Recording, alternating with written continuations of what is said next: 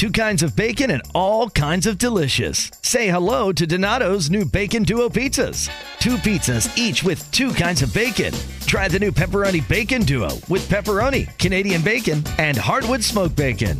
And the Chipotle Bacon Duo with Canadian bacon and Chipotle seasoned bacon. Now get $2 off a large Bacon Duo or any large pizza. Use promo code 2. Donato's. Every piece is important. Donato's just didn't add bacon to their pizzas. They added bacon to their bacon. It's Donato's new Bacon Duo pizzas. 2 pizzas, each with 2 kinds of bacon. Try the new Pepperoni Bacon Duo with pepperoni, Canadian bacon, and hardwood smoked bacon. And the Chipotle Bacon Duo with Canadian bacon and Chipotle seasoned bacon. Now get $2 off a large Bacon Duo or any large pizza. Use promo code 2. Donato's. Every piece is important.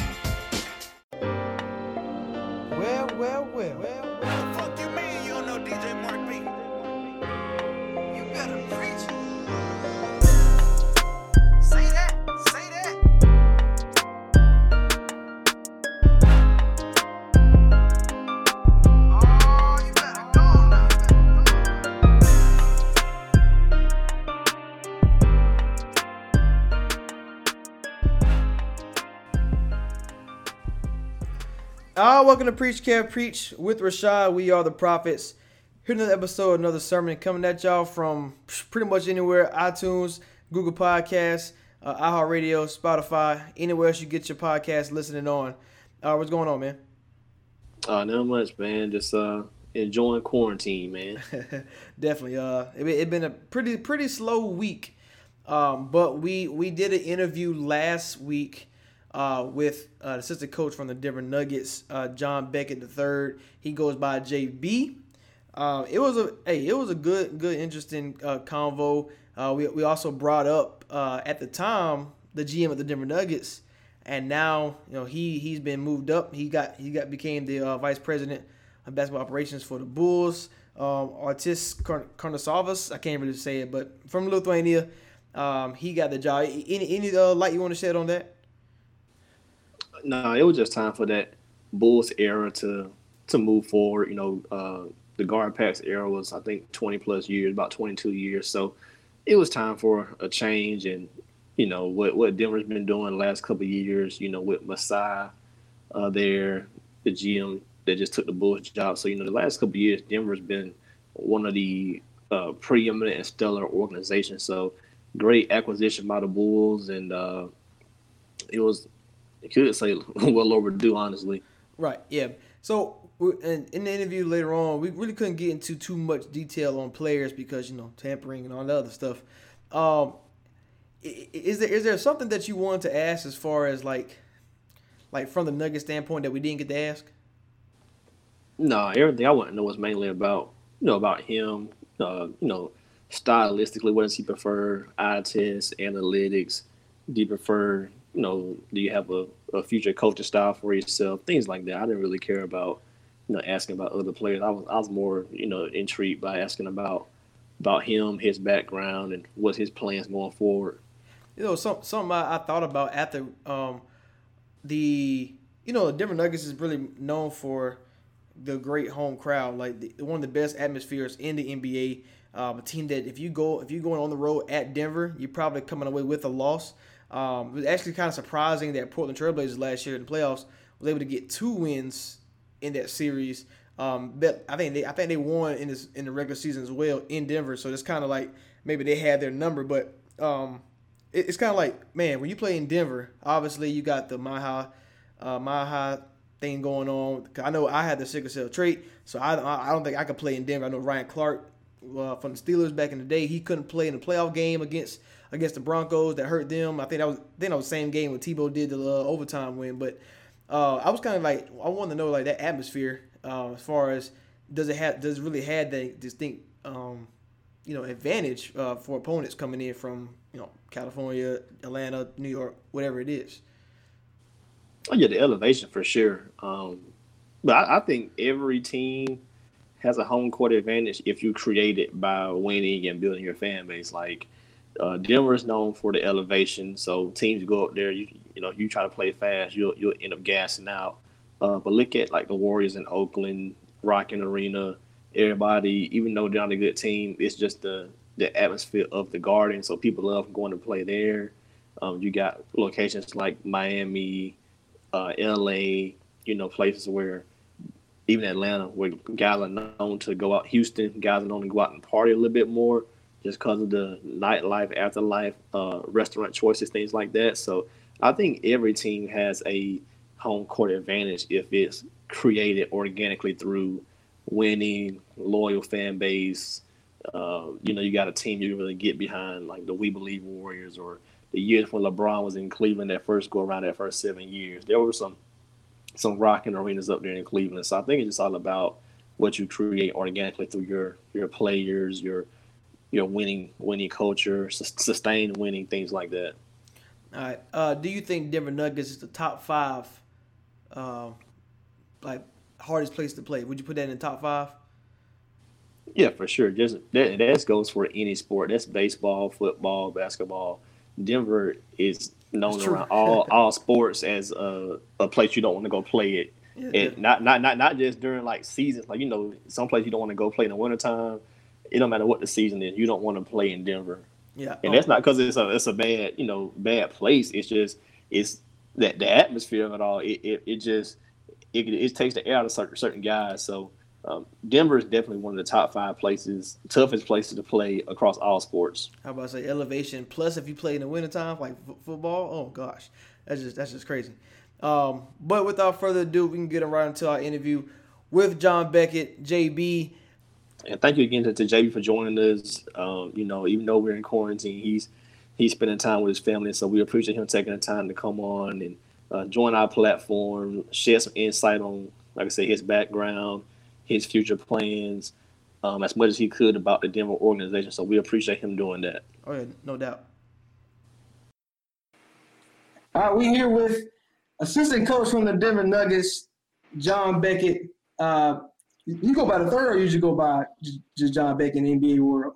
No, NBA world, everyone just calls me JB. Okay, so all right, we'll worry about that. So JB is joining us, assistant coach from the Denver Nuggets. I think this is our 5th year there, if I'm not mistaken. So first, I want to ask, how's the family doing? 6th season, okay. 6th season with the Nuggets. I guess first off, how is the family doing all this, COVID-19 situation? How's adjusting to life at home? I guess being self-quarantine and stuff. Family, everybody's good. It's a crazy time in the world, but it's actually a blessing for us as well. We don't really get a chance to spend this amount of time that we have being home, especially for me having a newborn son here. And also my fiance around, so it's giving us an opportunity to. Congrats! A lot of appreciate it, man. Thank you. Yeah. So we've had an opportunity to spend a lot of time around each other. My fiance has me doing a ton of home improvement projects, and I got a lot of time to spend with my son and trying to get him. Right now, we're trying to do a little sleep training, trying to get him to learn how to sleep. Definitely, I understand that.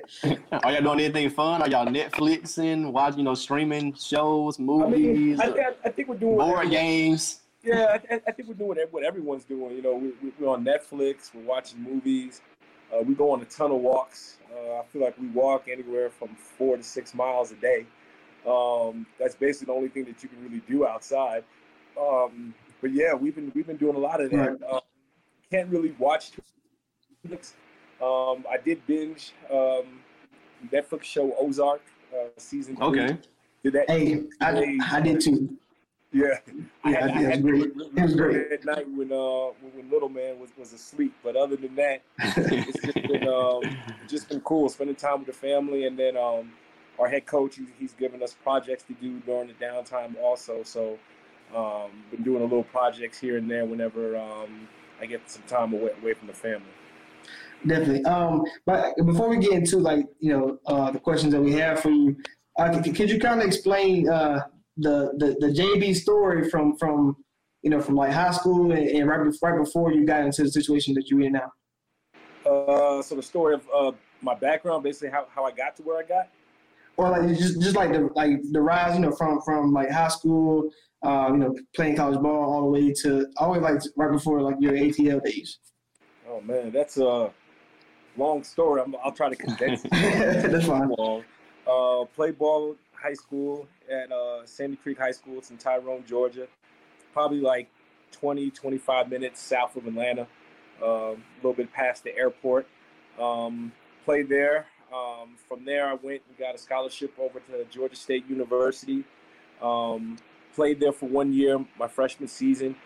Long story, but it just didn't work out. A lot of it was probably on my part. Wasn't mature enough to handle not playing as much as I would like to play.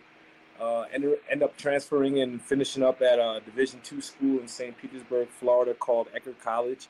My last 2 years or 2 years finished there, and then after I got through, like most kids who play college ball, I wanted to play pro ball. Ended up going to Germany briefly. A good friend of mine who was a teammate, me and him always made a pact. We said, if one of us get overseas first, we would help the other get over there.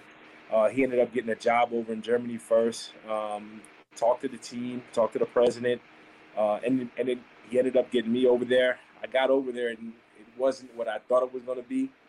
Culture shock. Yeah, culture shock, and it wasn't like a high level, EuroLeague team. It was like I don't know what the exact term is. I think a Division IV team over there. So it was low level. I mean, I was playing against sometimes some 14, 15-year-olds in there, which I guess typical for European basketball. It's like a LaMelo Ball thing. He playing against grown men. Yeah, exactly. So it was a cool experience, but it was something that it just wasn't for me. I don't think so. I came back, still love balls, playing every day, pick up and working out. Didn't know what I was going to do.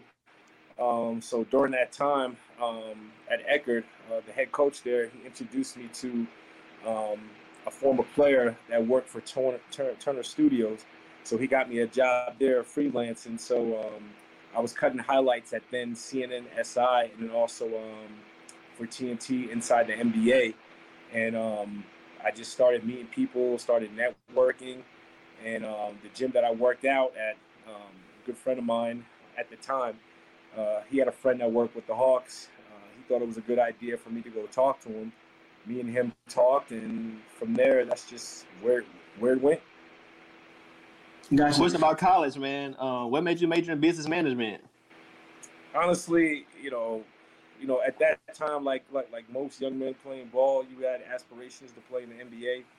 I just put it, I would just major into something just to major in something. My whole goal was to get to the NBA, and I go back. I should have handled it differently and really thought about what I wanted to major in. If I can go back now and change my major, it would probably be something in exercise science, just because I like the training aspect. I like to work out, and I would have loved to maybe have done like a strength and conditioning coach or something like that for okay.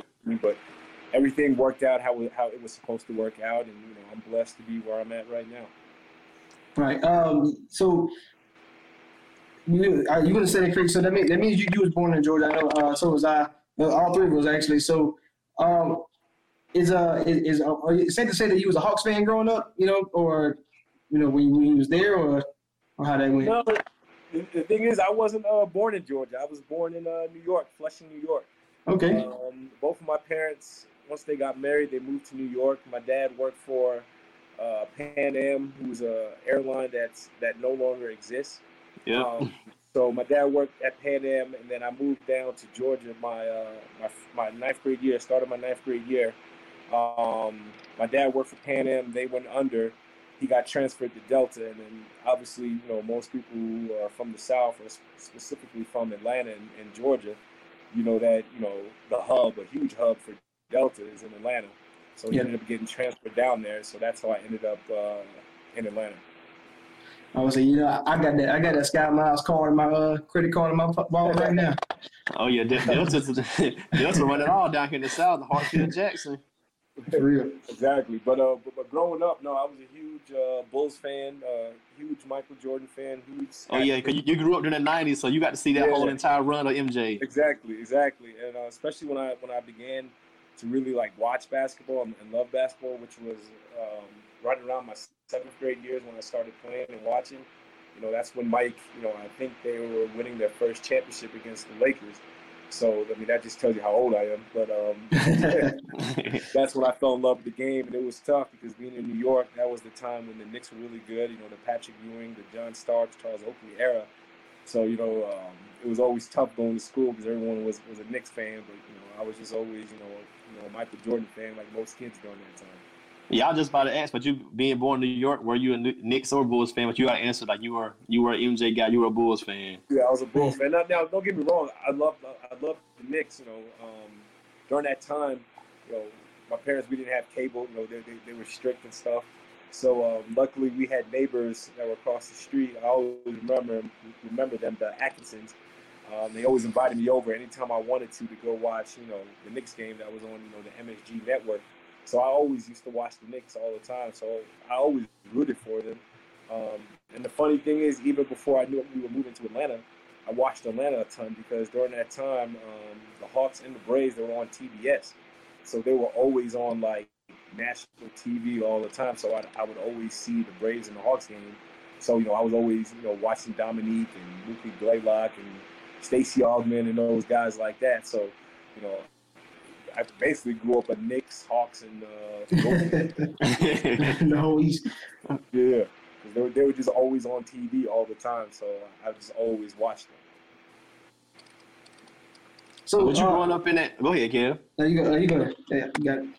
Oh yeah, was you growing up in like you said, south of Atlanta and going to Sandy Creek? Like I know the school wasn't in existence that long before you kind of went there. So, how do you feel about being one of those early people to kind of put them on the map basketball-wise because they've been a powerhouse over the last decade or so? Yeah, it's funny, looking at them now, through the years and seeing them winning state championships in football. I mean, they had a great run in football. They've had a lot of great players come through there during that time. And then basketball, they seem to always make the state tournament now and going pretty far. And I think this past year, they Final Four. Final Four, and they got one of the top juniors in the state right now from what I see. But, yeah, when I first started there, it was a totally different school. Obviously, it was young. When I got there, the first senior class was graduating during that time. So that was the first senior class that was graduating then. And obviously, there wasn't no history. There wasn't no culture. So when we got there, everything was brand new. And it was great. We had a really good group of guys that worked hard and were really passionate about basketball, and we had a really good run, especially my senior year. We made it to the Elite Eight, lost to the eventual state champions during that time, and I think we finished number 9. During the final poll, I believe, and it was a fun ride. It was we had guys who. Probably the best athlete we had in the school was Jabari Holloway. He went on to play football at Notre Dame, ended up getting drafted by the Patriots. He won a ring early on with Tom Brady. Then he finished up his career in Houston. We had other guys that went on to have great college careers with basketball, a couple in baseball. So, it was fun, getting that culture started. And then a lot of guys that came after us, they just continued and took it to a whole nother level. So the time with the Hawks, and I know you say you're the video coordinator and stuff like that. What would you say was like the best thing about doing all that during that time, as far as like developing your skills? When you talk about like starting to the play development role, but also like, how did that come about, as far as your grind to get where you were? I mean, it had to happen. Like Atlanta, like that was. Crucial in my development as in my career and just being a coach. In Atlanta, it's funny how I started.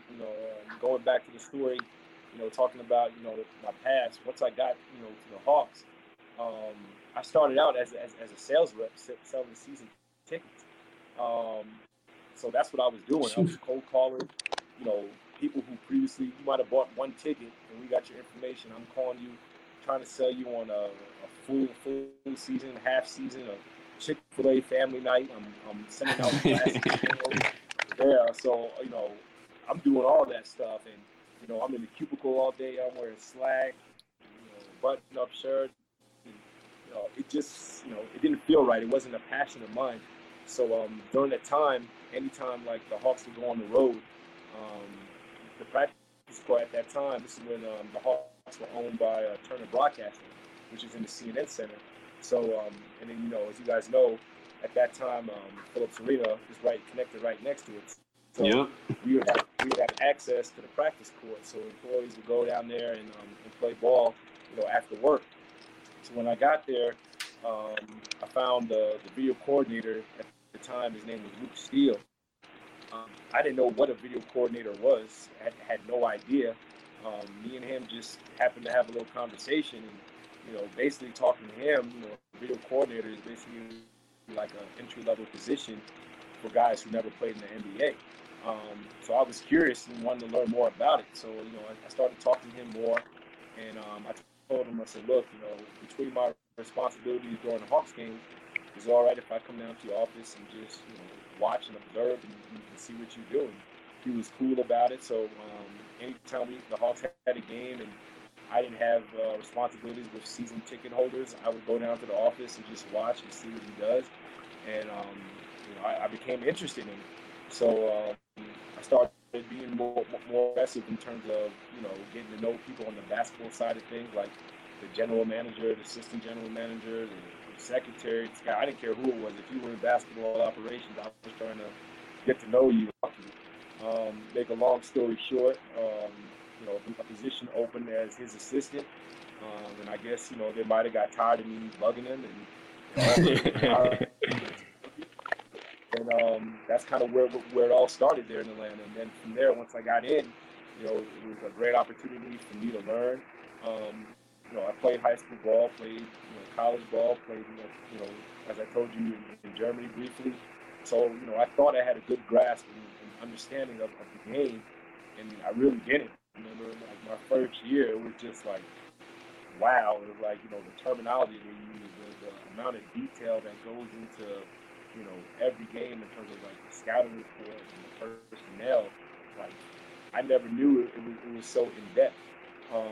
So it was great for me to get in there. It was great for me to learn all of that. It was great for me to learn how to do all the video stuff. Just to be around players, or I get on the court and I would help the coaches out, whether it be just rebounding. I'd try to be the best rebounder out there, or it be just while they're working out, playing token defense on them, just to make the drills a little bit more competitive, make them go a little bit harder. And it was very important for me, because during that time with Atlanta, that's where I grew, and that's where I learned it from. Life skill wise, man, what kept you motivated during that time to find your passion? Kind of, you said you went to Florida, you came back home, you were kind of selling season tickets. You didn't really have like your true passion defined yet. So how did you stay motivated during that time? Honestly, I don't know. It was basically just trying to figure it out, just trying to like throw stuff against the wall and see what sticks. I knew that I wanted to stay in basketball.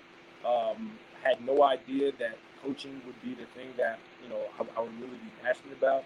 The thing about Atlanta, which was great, the front office, whether it be when it was Billy Knight and Chris Grant there, or Rick Son and Dave Pendergraph, or later on Andy Ferry and Wes Wilcox, all those guys gave me the opportunity to do many things in the organization. So during that time, I wasn't traveling. So if I wasn't traveling, I would go on the road and go scout. So any school that was in driving distance, I was going to scout. So I was down at Mercer, I was down at Georgia Southern, I was going to Clemson, I was going to Wofford, anything in the Southeast that I could drive to. I was getting in my car and I was scouting and I was learning.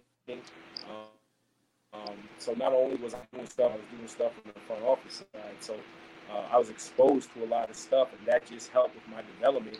And just from there, doing so many things, I was able to find my passion and find which avenue I really wanted to explore.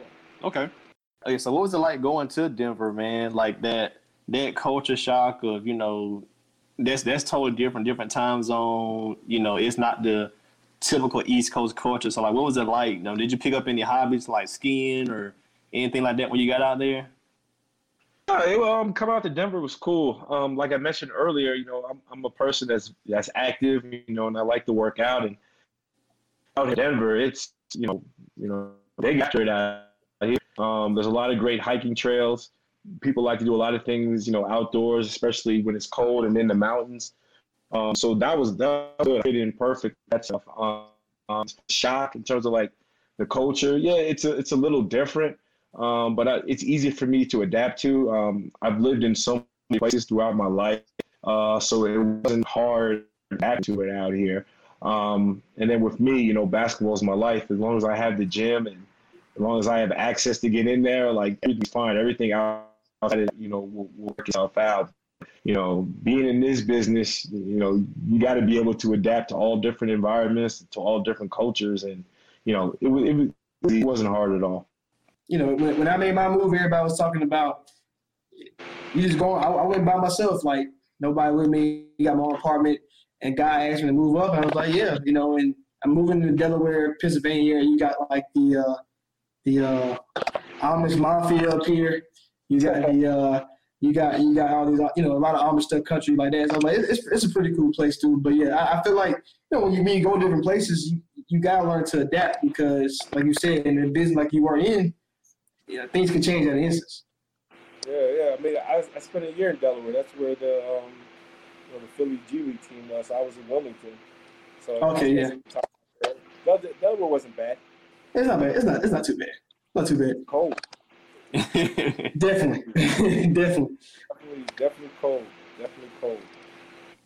All right, so if we want to get into like more like the coaching side and play development side, so is head coach like your final goal, or do you want to be like general manager or even something bigger than that? No, I think for me, I want to be a head coach.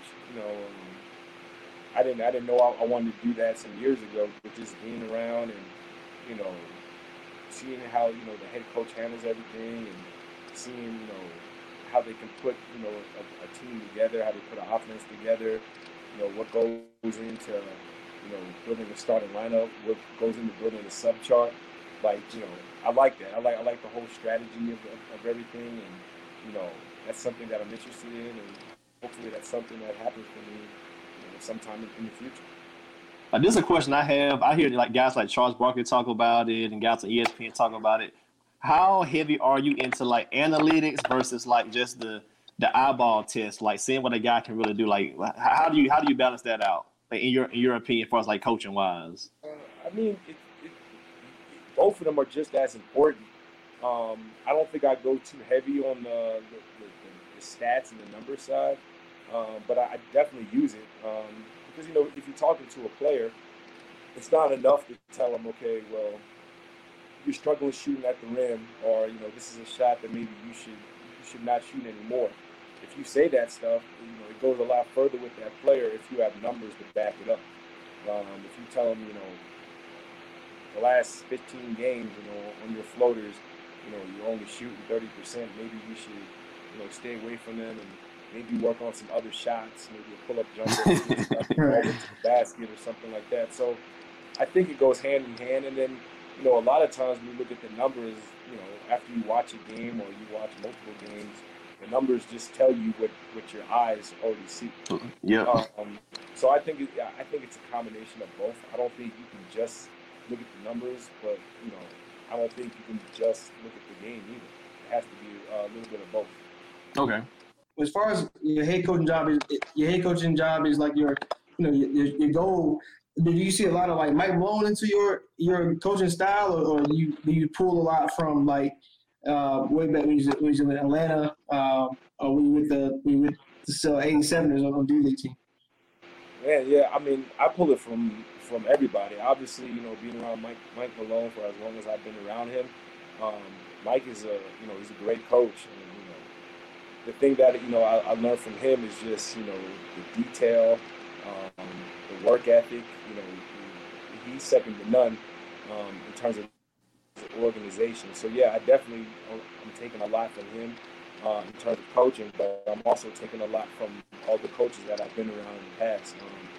I tell everybody all the time. Kenny Atkinson, he was recently with Brooklyn. I was with him in Atlanta in terms of player development.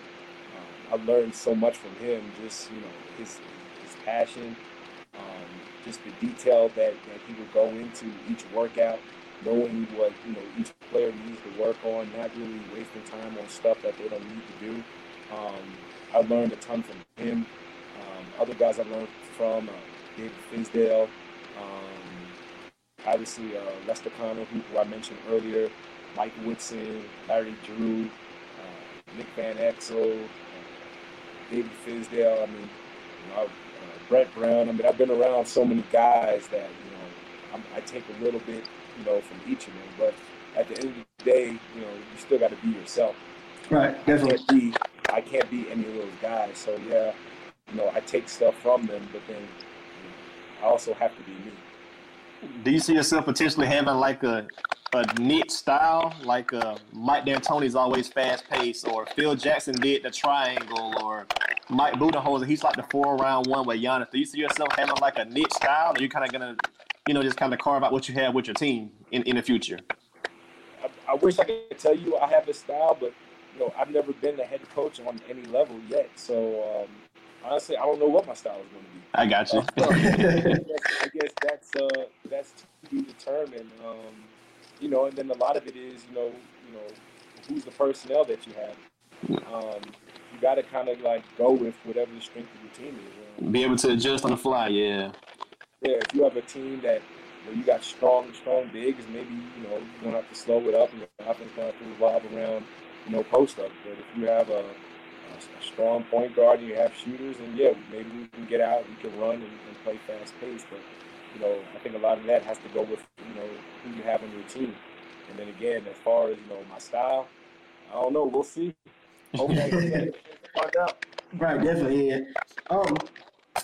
So when it comes to player development, when you look at guys like a player that maybe doesn't want to shoot, but you like, I know you got it in you. Is that hard to pull out of people, or is like, okay, well, there may be a weakness. Let's focus on your strength. Like, what kind of balance is that?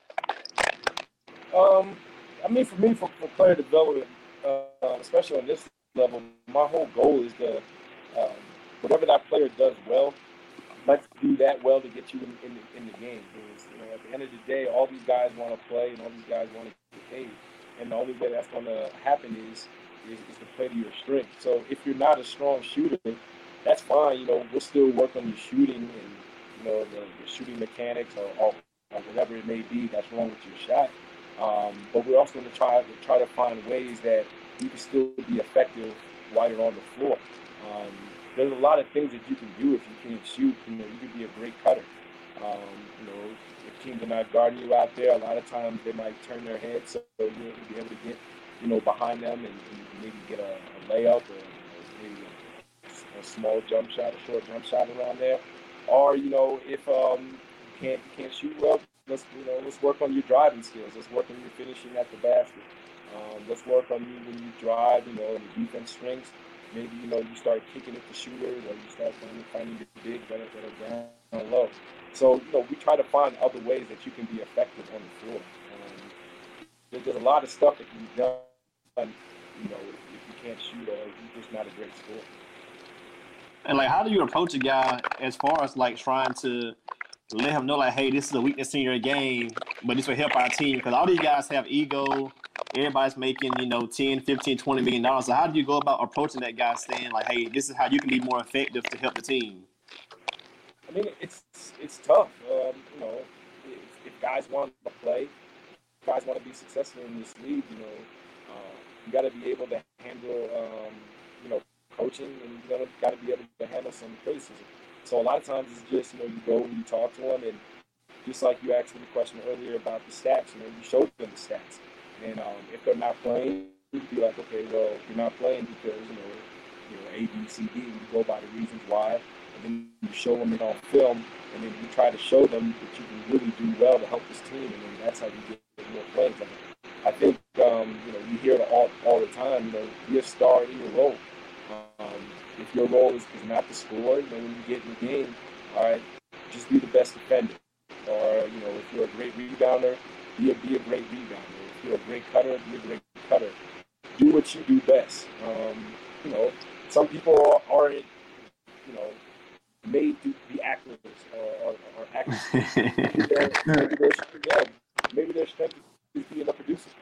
You're a producer, director. Yep, just do your role the best you can. Yeah, exactly. So, you know, find out what you do well and do that to the best of your ability. And to me, that's where you go, you know, a lot further than what you think. I mean, you see guys in the NBA, you know, a lot of times, everyone from North Carolina, everybody from Duke, everybody from Syracuse, they don't make the NBA. And the reason why is sometimes, you know, they have that stature, and you know, coming from high school, they're heavily recruited, and once they get to the NBA, they think that they're still on that level. Let me do what I have to do to survive. Let me do what I have to do to get into to make the team and to get on the NBA floor. Before we let you go, so me and Shaw had this whole thing last year during the FIBA about you know, Team USA versus you know, Serbia, and I was trying to tell him, I was like, man, Jokic is gonna, you know, he's gonna wipe the floor with these guys, especially if it wasn't the, you know, Team A for Team USA.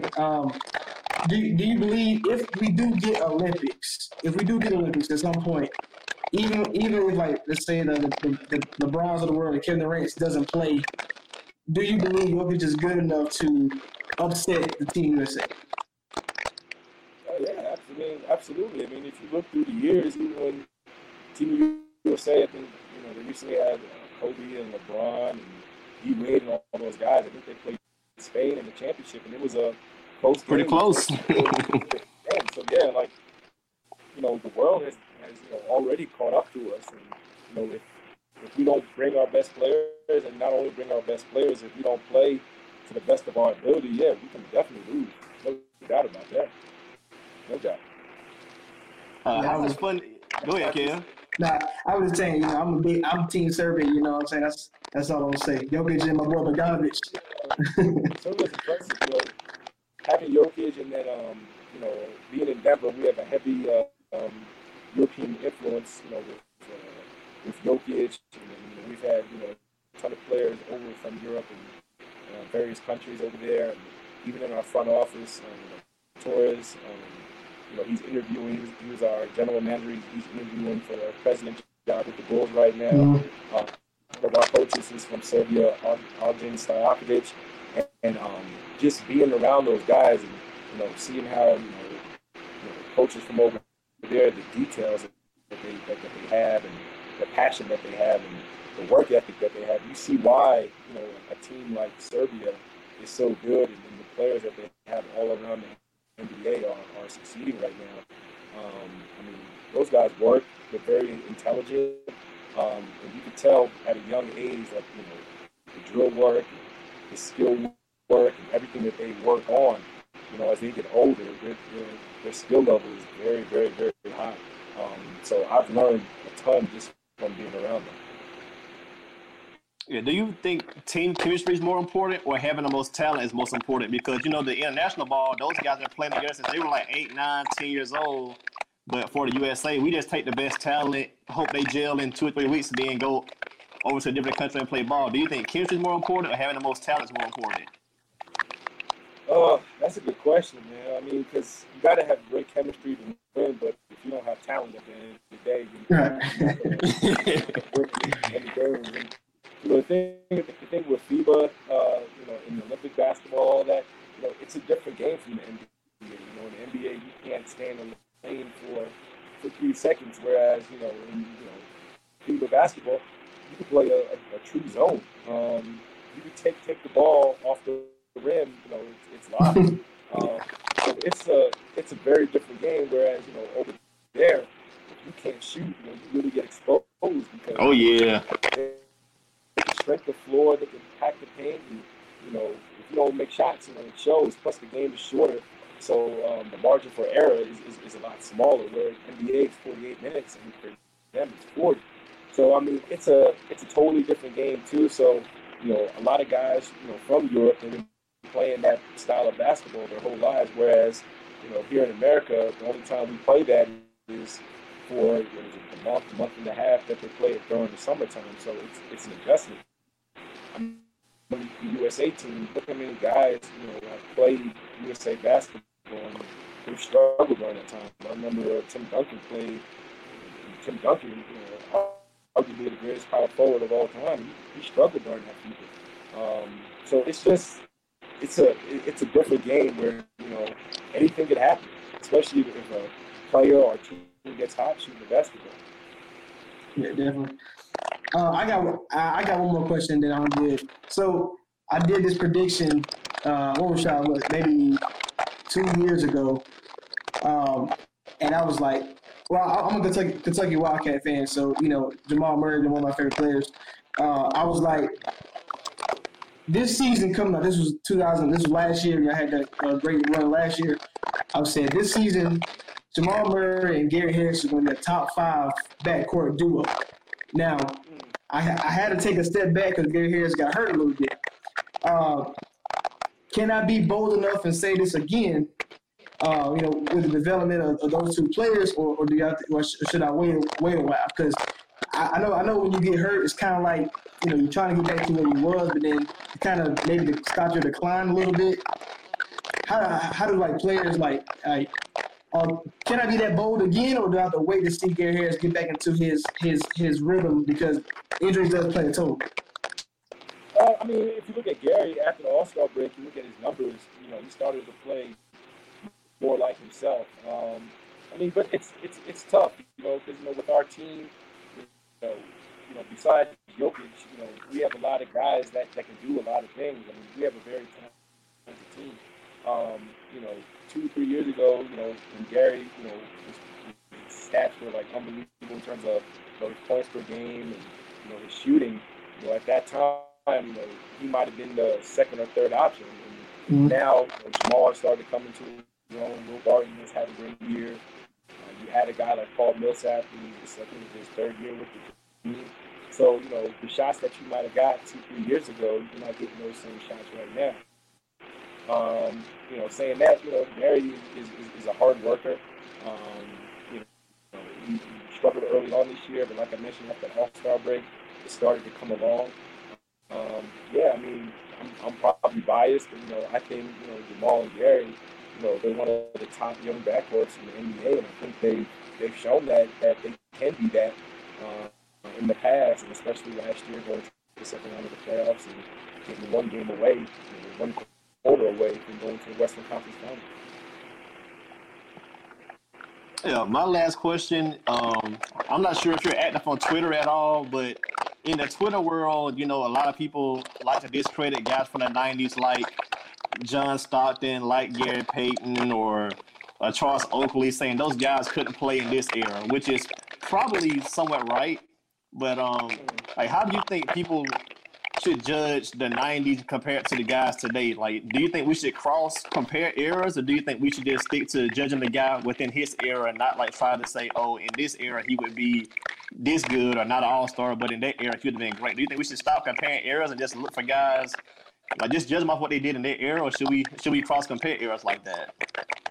It's fun talk. That's the barbershop conversation.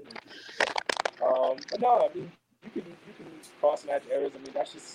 That's just sports. You're gonna always talk about it. To say that those guys couldn't play in this era, I wouldn't say that. The game is different right now. If those guys played in this era, then they would adjust their game to be in this era. Back in the 90s and the 80s, it was a lot more physical game. The rules were different in terms of the defensive rules. There wasn't an emphasis on three-point shot like it is now. So I think they can play in this era. Do I think guys right now could play in the era that was in the 80s and 90s? Yeah, sure. I think they can play in that era as well. It's just all about adjustment. Just like you got to change with the time. I was just talking to I think my brother about just the world in general, and a lot of times people lose jobs or they get phased out because they don't adjust with change with the times. and I think if Jordan played during this era, I would think he would shoot a lot more threes because that's what they want now. So right. Would shoot but he would also be, even a better scorer because the defense is, you can't touch guys, you can't put a hand on them. And, you go back and look at old highlights and you see how physical it was, especially, during those years when he was playing the Detroit Pistons. You just think about now, if he played and, there's no hand checking and the way that the court is spaced out in terms of, like, the spacing guys on the three-point line, like, man, I think Jordan would be even more effective in this game.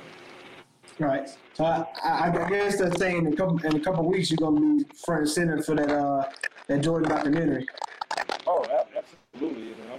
I've been excited about that. I mean, first time they saw the preview was like a year and a half ago. Like, Yeah. I didn't even know if I was hyped, and then when I saw it, they said coming in the following year, I'm like, I gotta wait a whole year for this thing to come on. Sure. April 19th, I will be in front of my TV watching that documentary. Definitely, me too. All right, hey, that's all the time we got. I appreciate you joining us, though. Anytime, I had fun. I definitely enjoyed it. All right, and thanks, JB, for joining us, man. I know we had some technical difficulties in there, but hey, when you quarantine locked in your room, all you got is all you got. Yeah, it was, things happen, but it was still a great hard-hitting interview, great insight by him. We had some good questions. I thought he answered phenomenally. So, once again, big shout out to JB, man. We really appreciate him taking that time to come on and do that with us, man. And hopefully in the future we can do it again. And, of course, we won't have our technical issues. But even with those, very hard-hitting interview, and hope to speak with him again. I know I got some more questions about the Jordan doc when they come out. Oh, yeah, definitely. Hey, JB, me and Rashad, we will come to Denver. So, we're gonna need some backstage passes so I can see my boy Jokic. All right, preach with Rashad. We out.